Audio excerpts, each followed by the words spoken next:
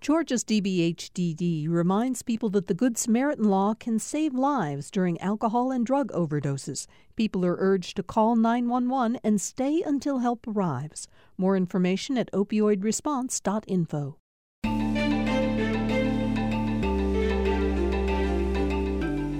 Welcome to another edition of Political Rewind. I'm Bill Nigut. In February of this year, Russia shocked the world when it actually followed through on longstanding threats to invade Ukraine with the intention of reclaiming it as Russian territory. For weeks, the headlines were full of news about the brutal invasion by Russia. But in April of this past year, Maureen Dowd, the columnist for the New York Times, asked a question that I think many people had. She said, will our attention remain focused on Ukraine? She said, we live in a world of easy deceit and endless distractions. Solidarity with Ukraine is trending now, but will it last? Real solidarity is not a trend, it's a commitment. Can the Ukrainians count on us, or are we going to let them down as our attention wanders? That's a question that still deserves to be answered and will continue to be a question for some time to come. But our guest today has made it clear that his commitment to help the people of Ukraine is sincere, ongoing, and robust. We're joined today by Emory Morsberger, longtime Metro Atlanta business leader, and someone who has been to Ukraine and has now been helping them by sending supplies, surgical supplies, other medical supplies, beyond that, humanitarian aid. And we're really happy, Emory Morsberger, you're with us today for Political Rewind. Thanks for joining us, Emory. Thank you, Bill. Good morning. It's great to be here.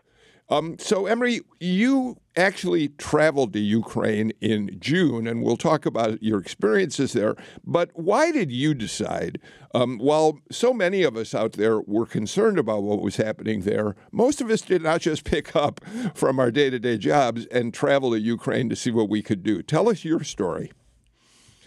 Bill, I visited Ukraine in 1998. And met with a number of folks there and was amazed at their appreciation for their freedom. They had just come out from under the Soviet Union and for the first time in centuries were actually free of outside influence, and they were on their own. They were excited to keep going on their own, and they tremendously valued their freedom. When they were invaded on February 24th, I wanted to do something. I started writing checks to charities, but I decided that I wanted to actually do more than just write a check. I actually prayed about it and asked for a mission. And a group in Tucker, Georgia called FODAC, Friends of Disabled Adults and Children, was putting together a shipment of medical equipment that was going to Ukraine in June. And I was asked if I'd like to escort that shipment into Ukraine. And I just said, here I am, send me. And a month later, there I was in the war zone with air raid sirens going off, getting equipment to doctors and delivering food and other supplies to refugees within the country. It was something beyond any experience I've ever had in my life. And I'm not giving up. I didn't mean to cut you off there at the end.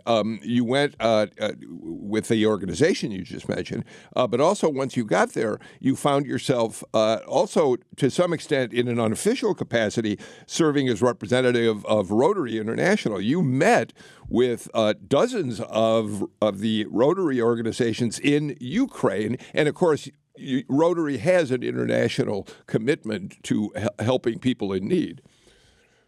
Bill, there's a large number of nonprofits that have been helping in Ukraine from all over the world. Rotary is one of the leaders. As always, they're there first and organized and ready to help in any way possible.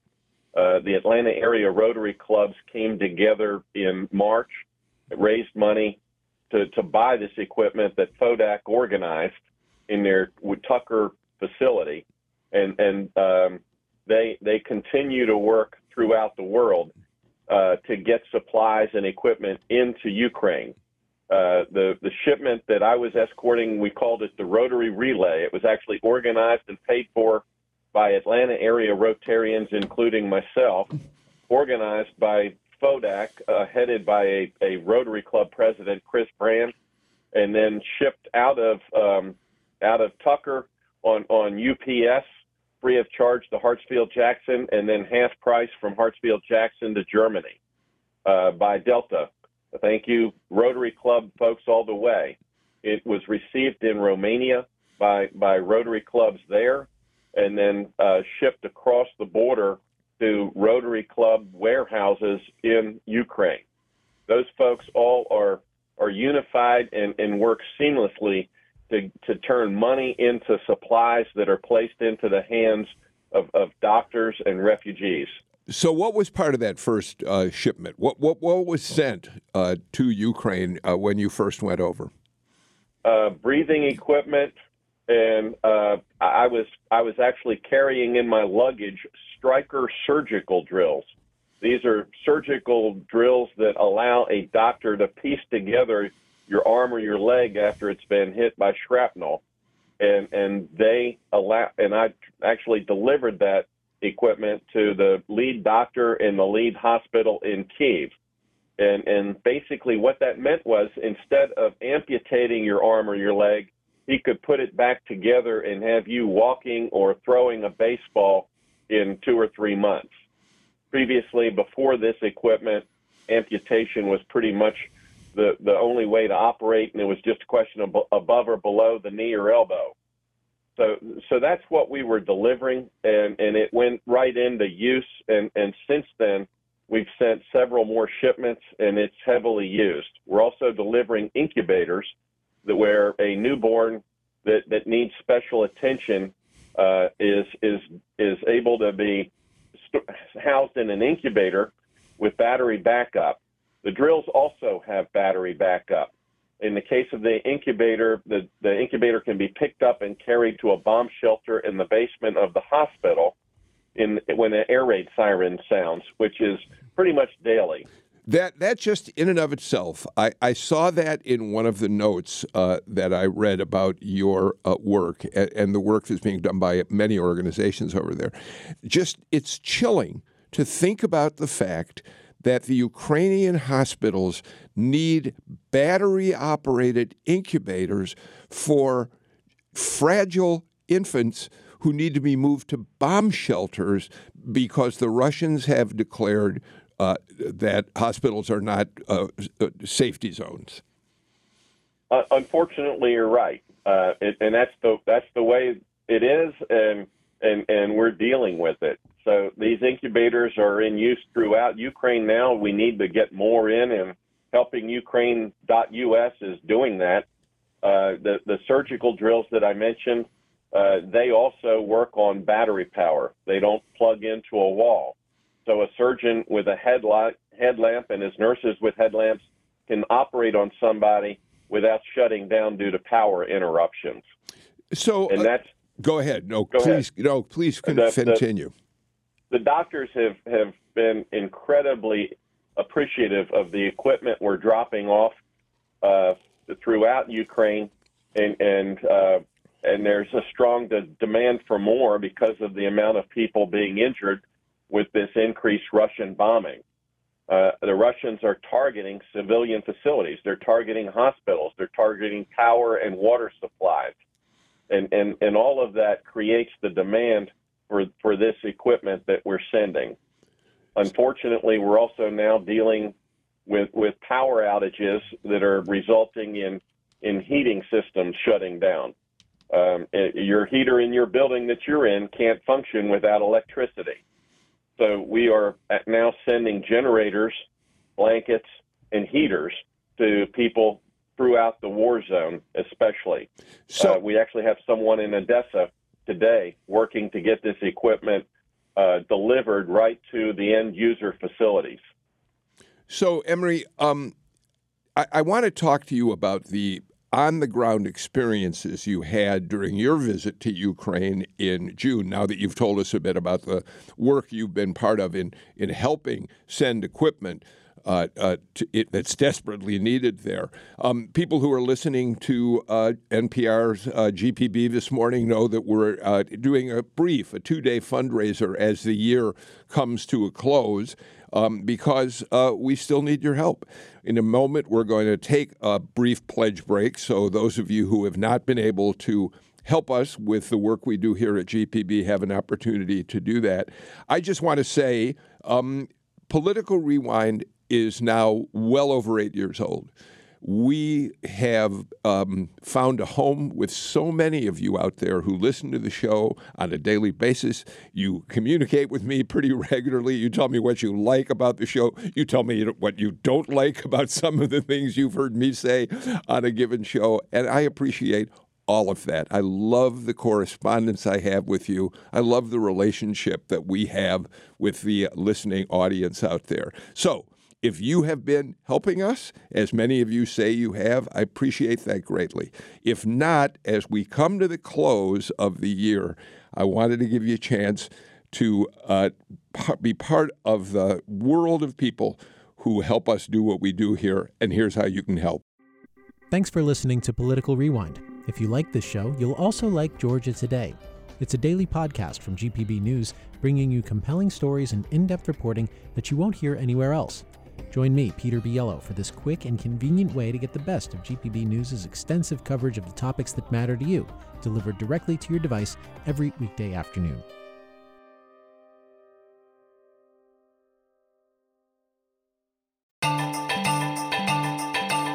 Welcome back to Political Rewind. I'm Bill Nygaard. I'm talking today to Emory Morsberger, longtime Atlanta business leader who in June traveled to Ukraine because he was invited to be part of the work from an organization called the Friends of Disabled Adults and Children who were delivering equipment to Ukraine. But Emory Morsberger, you got there, and as a result of what you saw, you decided you wanted to take on an even larger project. And I want to talk about that in just a minute. But I want to read, if you don't mind, your words from an essay you wrote for the Atlanta Journal-Constitution after you returned from that June visit.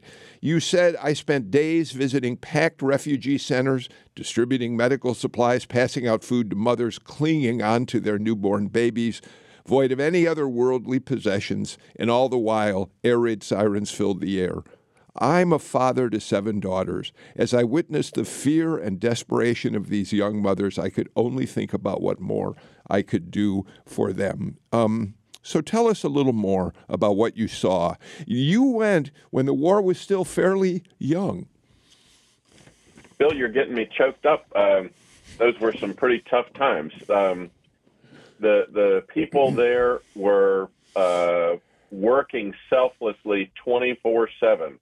I actually was driven across the border from Romania into Ukraine by 2 women, both of whom were Rotary Club presidents, and men could not leave the country and still really can't leave the country. Women come and go, and women are doing a lot of the work over there, kind of like here. And they actually took me to their refugee center that they were managing and showed me the center. And then I ended up working as a volunteer for a couple days, actually handling the warehousing of the food and supplies that are coming in from the United States, and then distributing that food to refugees that had been displaced from the bombing areas. The volunteers work 24/7. Taking care of refugees, getting food into them, and taking care of their needs, helping them to get their kids into school programs or some kind of camp programs just to keep them on track mentally. They never slowed down. One doctor I worked with, she was actually working on a Zoom call, running a meeting, and talking to me about medical equipment, all 3 things at the same time at about 9 o'clock on a weeknight, never slowing down. The country there is unified.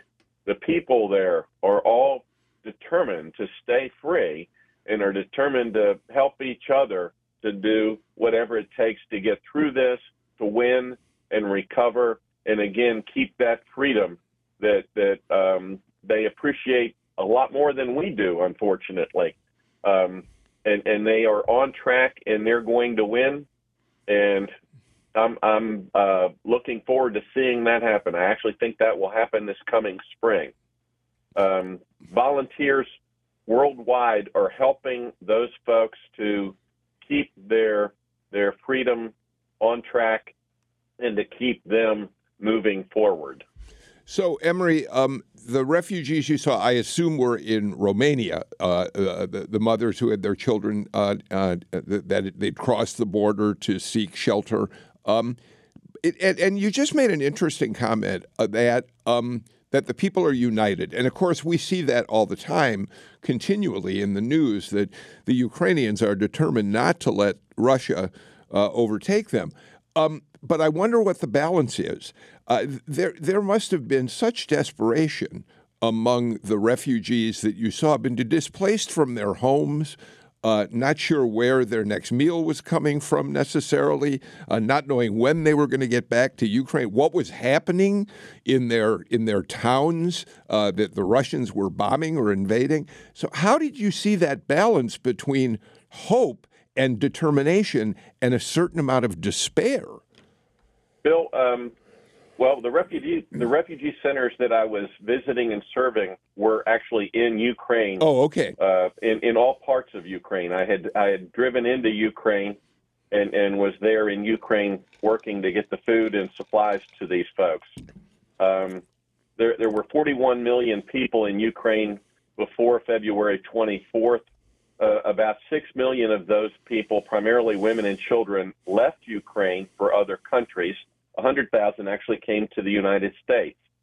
And then another 5 or 6 million actually left the areas under attack and relocated into other parts of Ukraine, living 3 or 4 families to a home, living wall-to-wall beds in gymnasium-type buildings, and with kitchenettes set up down the hall and bathrooms, showers set up down the hall for a large group of people. And those internal refugees still within Ukraine are still living in those conditions all over Ukraine, basically away from the areas that are currently under attack.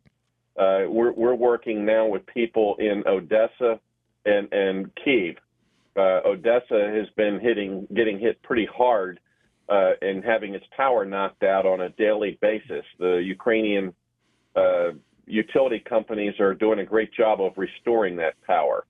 In answer to your question, how are they going about it and how are they going to survive? There's a determination there unlike anything I've ever seen.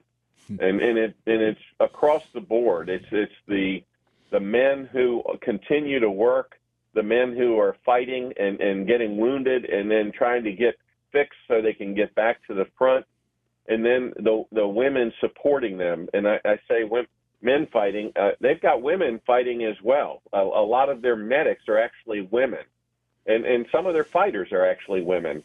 But the entire country is unified, and whether they're at the front or on the other safer side of the country, they're all determined to do whatever they can to help, and they're selfless. I mean, they're willing to give their own homes, their supplies, and their funding to help the people that are being impacted. I saw that in the other countries I visited as well. In Romania, they're basically serving the refugees and sending supplies in. Again, continuously, tractor trailers going from Romania and Poland into Ukraine with all kinds of supplies.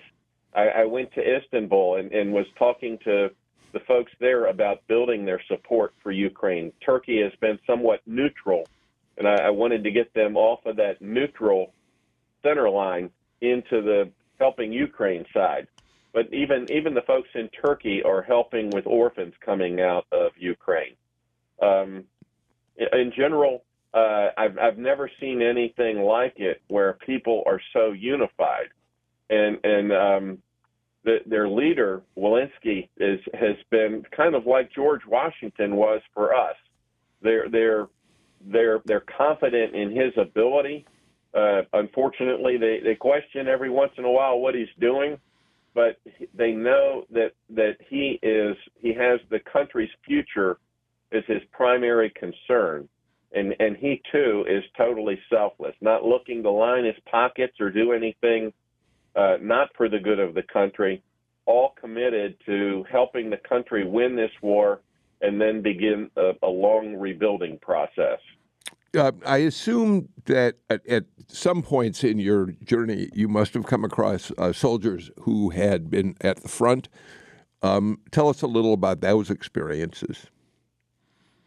Bill, when I was dropping off the surgical equipment in the hospitals, I often saw soldiers. I was introduced to soldiers. I didn't take any pictures there, but many had been hit by shrapnel and were in the recovery mode. All were anxious to get back to the front. It was like, doctor, fix me up and get me out of here so I can get back to my buddies at the front.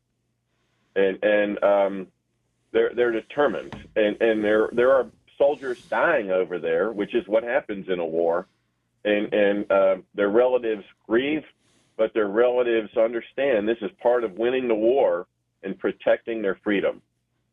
You know, it's interesting. You mentioned Zelensky, who, of course, before the invasion was viewed with great skepticism by many people outside of Ukraine, and within Ukraine, too, for that matter. I mean, here's a guy who had been one of the most popular entertainers in the country. He'd actually played a fictional president of Ukraine in a tremendously popular TV series. So when he actually became the real president, there was a lot of skepticism about him. He has become an international hero in the months since the war started. He famously when the United States said they'd be glad to help him leave the country to protect him, he made that famous statement, "I need ammunition, not a ride." I'm going to have to take another break in just a minute here. But when we get back, I really do want to ask you a little bit about what you heard people say about Zelensky as you went about,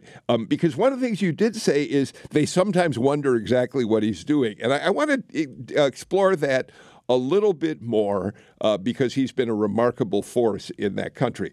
I've got to get to our final pledge break of the show. After this one, it's just me and Emory Morsberger for the rest of Political Rewind. But as we do come to the end of the calendar year here, we are looking to get help from you if we can. You know, all of the shows that we air, Political Rewind, Morning Edition, All Things Considered, all of us who work for those shows make our living thanks to your contributions. And so Natalie Mendenhall and Chase McGee and Jake Cook and Victoria Evans-Cash, who work with me on Political Rewind, they join me in expressing their gratitude for the fact that you help us do what we do every day. And if you still want an opportunity to contribute to GPB Radio, here's how you can do it. We're going to get back to my conversation with Emory Morsberger in just a quick minute, but I do want to mention a couple of things. Number one, today is newsletter day at Political Rewind. We'd love to have you subscribe. You can do that very easily. Go to gpb.org/newsletters with a plural, with an S, and you can start getting it delivered to your inbox every Wednesday. Also, one quick political headline that we'll talk about in some depth tomorrow on this show. Secretary of State Brad Raffensperger today called on the Georgia General Assembly to eliminate general election runoffs in the state. There's a big movement in that direction. That doesn't mean it's going to happen because there are any number of people in the legislature who will oppose that, but it's certainly something that we'll be talking about on the show tomorrow. But let's get back to Emory Morsberger and talk more about the work he's been doing in Ukraine. And Emory, in a second, I want to talk about the organization you actually founded to continue the work that you started doing last June there. Before we do, though, tell us about the way people talk about Zelensky in Ukraine itself. They are tuned in to what he is doing. At first, there was not strong support for him. His support level was probably 35% after he was first elected. But his strength in not backing down to Russia and his determination in carrying through to totally eliminating Russian forces from all of Ukraine, including Crimea, has built strong support. And throughout Ukraine, they are unified in the desire to get Russia totally out. As some of the people around the world say, well, it's time for a compromise. Let Russia have a chunk of Ukraine and just call it quits. The Ukrainians are in agreement with Zelensky that there is no calling it quits until Russia is totally out. Leaving Russia in any part of Ukraine just enables Russia to regroup and attack again after they get their act together. So the people are now in full support. They're excited about him, and they're glad he's there. Had he not stood up at the very beginning with his administration and said, we're not leaving Kyiv, we're staying here no matter what, I think things would have caved in on Putin's schedule with Ukraine collapsing in about a week or two. But Zelensky is now the clear reason that they're surviving, and he's the leader and continues to be the leader that they need. And we need to back them. We need to back them 100%. Well, I do want to ask you about that, since you said that yourself. As you well know, there are conservative Republicans, among them Marjorie Taylor Greene, who are calling on the United States to dramatically reduce its aid for Ukraine. And there's a strong right-wing movement that would like to push the country in that direction. We're going to see how it plays out when the new Congress comes into session starting in January. But I'm assuming that you think that's a pretty bad idea. I think that's a pretty bad idea. You're right. And we've got an isolationist group of people on the far right of the Republican Party who basically don't want to get involved outside of our country. And those were the same people that said, let's let Hitler do what he wants to do. It doesn't affect us. And we need to recognize that if we don't stand up to authoritarianism and communism at the beginning, ultimately it will be knocking on our door. It will affect us. These people are actually fighting our battles, and we need to stand with them. I'd like to mention that Ukraine was the third largest nuclear weapon power in the early 90s. After the Soviet Union collapsed in 90, a lot of their weapons remained stationed in Ukraine. And Ukraine could have kept those nukes had they wanted to. But our U.S. government negotiated with Ukraine to give up those nukes. And they were given up under the Budapest Memorandum of 1994. Ukraine agreed to give up its nuclear weapons in return for assurances of its border security. Those assurances were granted by the United States, Great Britain, and Russia. Imagine that. Russia said, if you give up your nukes, we'll assure your boundaries. And here Russia invaded them in 2014, and then it tremendously invaded them on February 24th, 2022. We owe it to them to back them. Well, one other point about that, it is the way I started at the very, very beginning of the show, was pointing out that the United States has now said they're sending their most advanced ground-to-air defensive systems to protect against drone and other airstrikes by Russia against it. And for quite some time, we had been somewhat reluctant to take that step because it will give Vladimir Putin an excuse to say that essentially the United States is fighting a proxy war in Ukraine. But it's a move that I think most of people like yourself are very glad to see happening.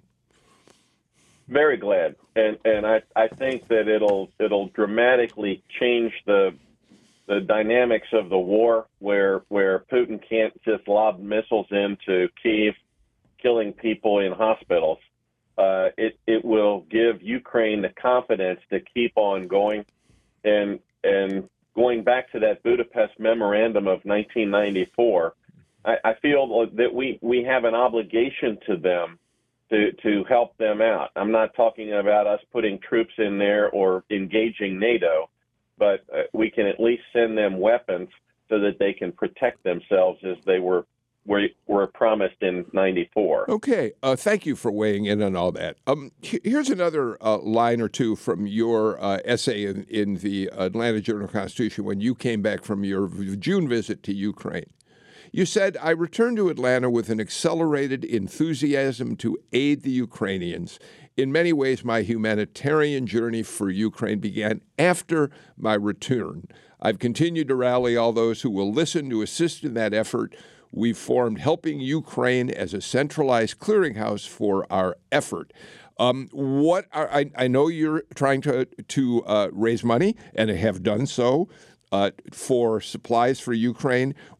Are you still looking primarily at medical supplies? I mean, the needs are obviously great in terms of everything from blankets and beds and other humanitarian aid as well. So I do want to give you a chance to talk a bit about that organization. Bill, I was in Ukraine for 2 weeks in June, and seeing those people and the turmoil that they were enduring made me decide that I wanted to come back and do more than just write checks and talk about it. I formed helpingukraine.us to help raise money to send more medical equipment to their damaged hospitals to take care of people who had been hit by shrapnel, and to take care of babies that are actually being born in bomb shelters. In the last couple of weeks, the bombing of the hospitals and the power grid over there has resulted in large amounts of people without heat or electricity. And as a result of that, right now the temperature in Ukraine is 14 degrees. You've got people in big cinder block buildings, wall-to-wall beds with no heat. And we are now working to get generators to the people that are running these refugee centers throughout Ukraine as we speak. I actually have someone in Odessa today lining up positions for generators, and we've bought 23 generators in the last week. We've bought 2 tractor-trailer loads of blankets in the last week, and we actually have a church group in Odessa that is manufacturing wood-burning stoves. And we're financing that effort so that those stoves can then be gotten to the refugees that actually are not in towers, but in places where they can work a wood-burning stove. But the heaters, the generators, and the blankets are a priority as it goes down well below freezing. And we're getting good support. We need more support. But helpingukraine.us is constantly up to date with what we're doing, and as the war changes, we'll probably change the kinds of things that we're getting over there. Emory, you've also talked about the fact that there's an interesting relationship forming, and certainly you're a part of it, a large part of it, between the people of Ukraine and the people of Atlanta. What does that mean? Bill, it's mind-boggling. The Rotarians here in Atlanta jumped in right at the beginning and started raising money and organizing shipments over there. They didn't talk, they acted. And they continue to act, and they continue to support this cause. In addition, there are a number of other organizations here in Atlanta working to help these folks. Georgia Tech has a big effort to help the Ukrainians. There are a large number of Ukrainian refugees here in Atlanta. I'm actually working to help some of them get jobs and helping some of them to help their families over in Ukraine. Last night at a developer reception, we had 2 Ukrainians there, and they were actively engaged with Atlanta developers to basically get people knowledgeable about what's happening in Ukraine and on board to help with both the refugees here and the refugees that are still in Ukraine. It's an amazing spirit here in Atlanta to help others selflessly, and I'm really proud to be a small part of that. Before we leave, Emory, we're less than 2 weeks away from Christmas. When you think back to your visit in June and the people you met there, what do you imagine Christmas is going to be like for those people who are still under the threat of constant attack by the Russians? Boy, that's a tough one. I mean, here I've got my grandchildren, and Janet's out shopping for Christmas presents, and we're warm and comfortable. Over there, there's a lot of stress.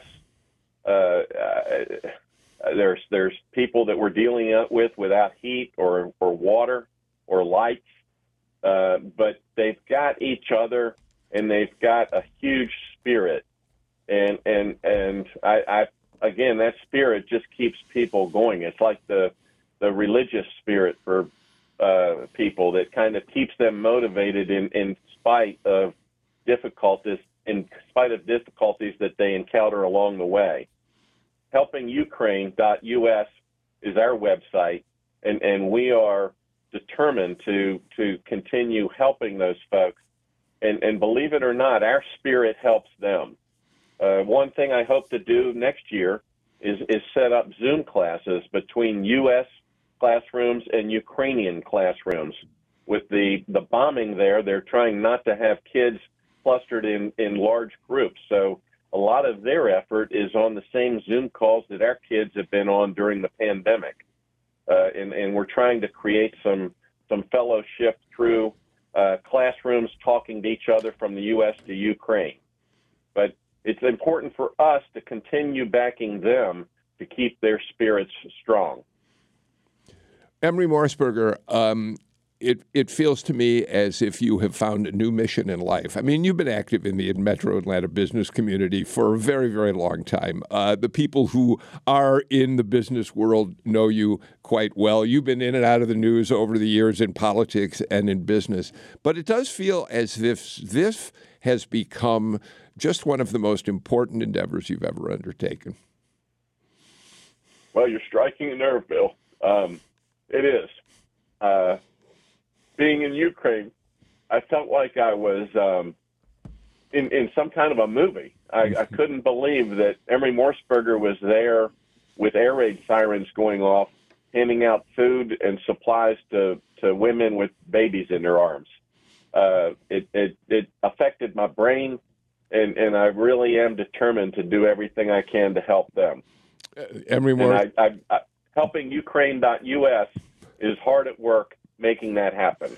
Emory Morsberger, it's been a real pleasure to have a chance to talk to you on Political Rewind today. We've known each other for a very long time, and I'm glad that you were a guest on our show. That's it. We're completely out of time for today's Political Rewind. We're back to talking about political headlines tomorrow, including, are we going to eliminate runoffs in the state of Georgia? And in the meantime, I hope you all out there will take care and stay healthy. And thanks again, Emory Morsberger. Here's how you can join the people who support GPB Radio. Bye, everyone.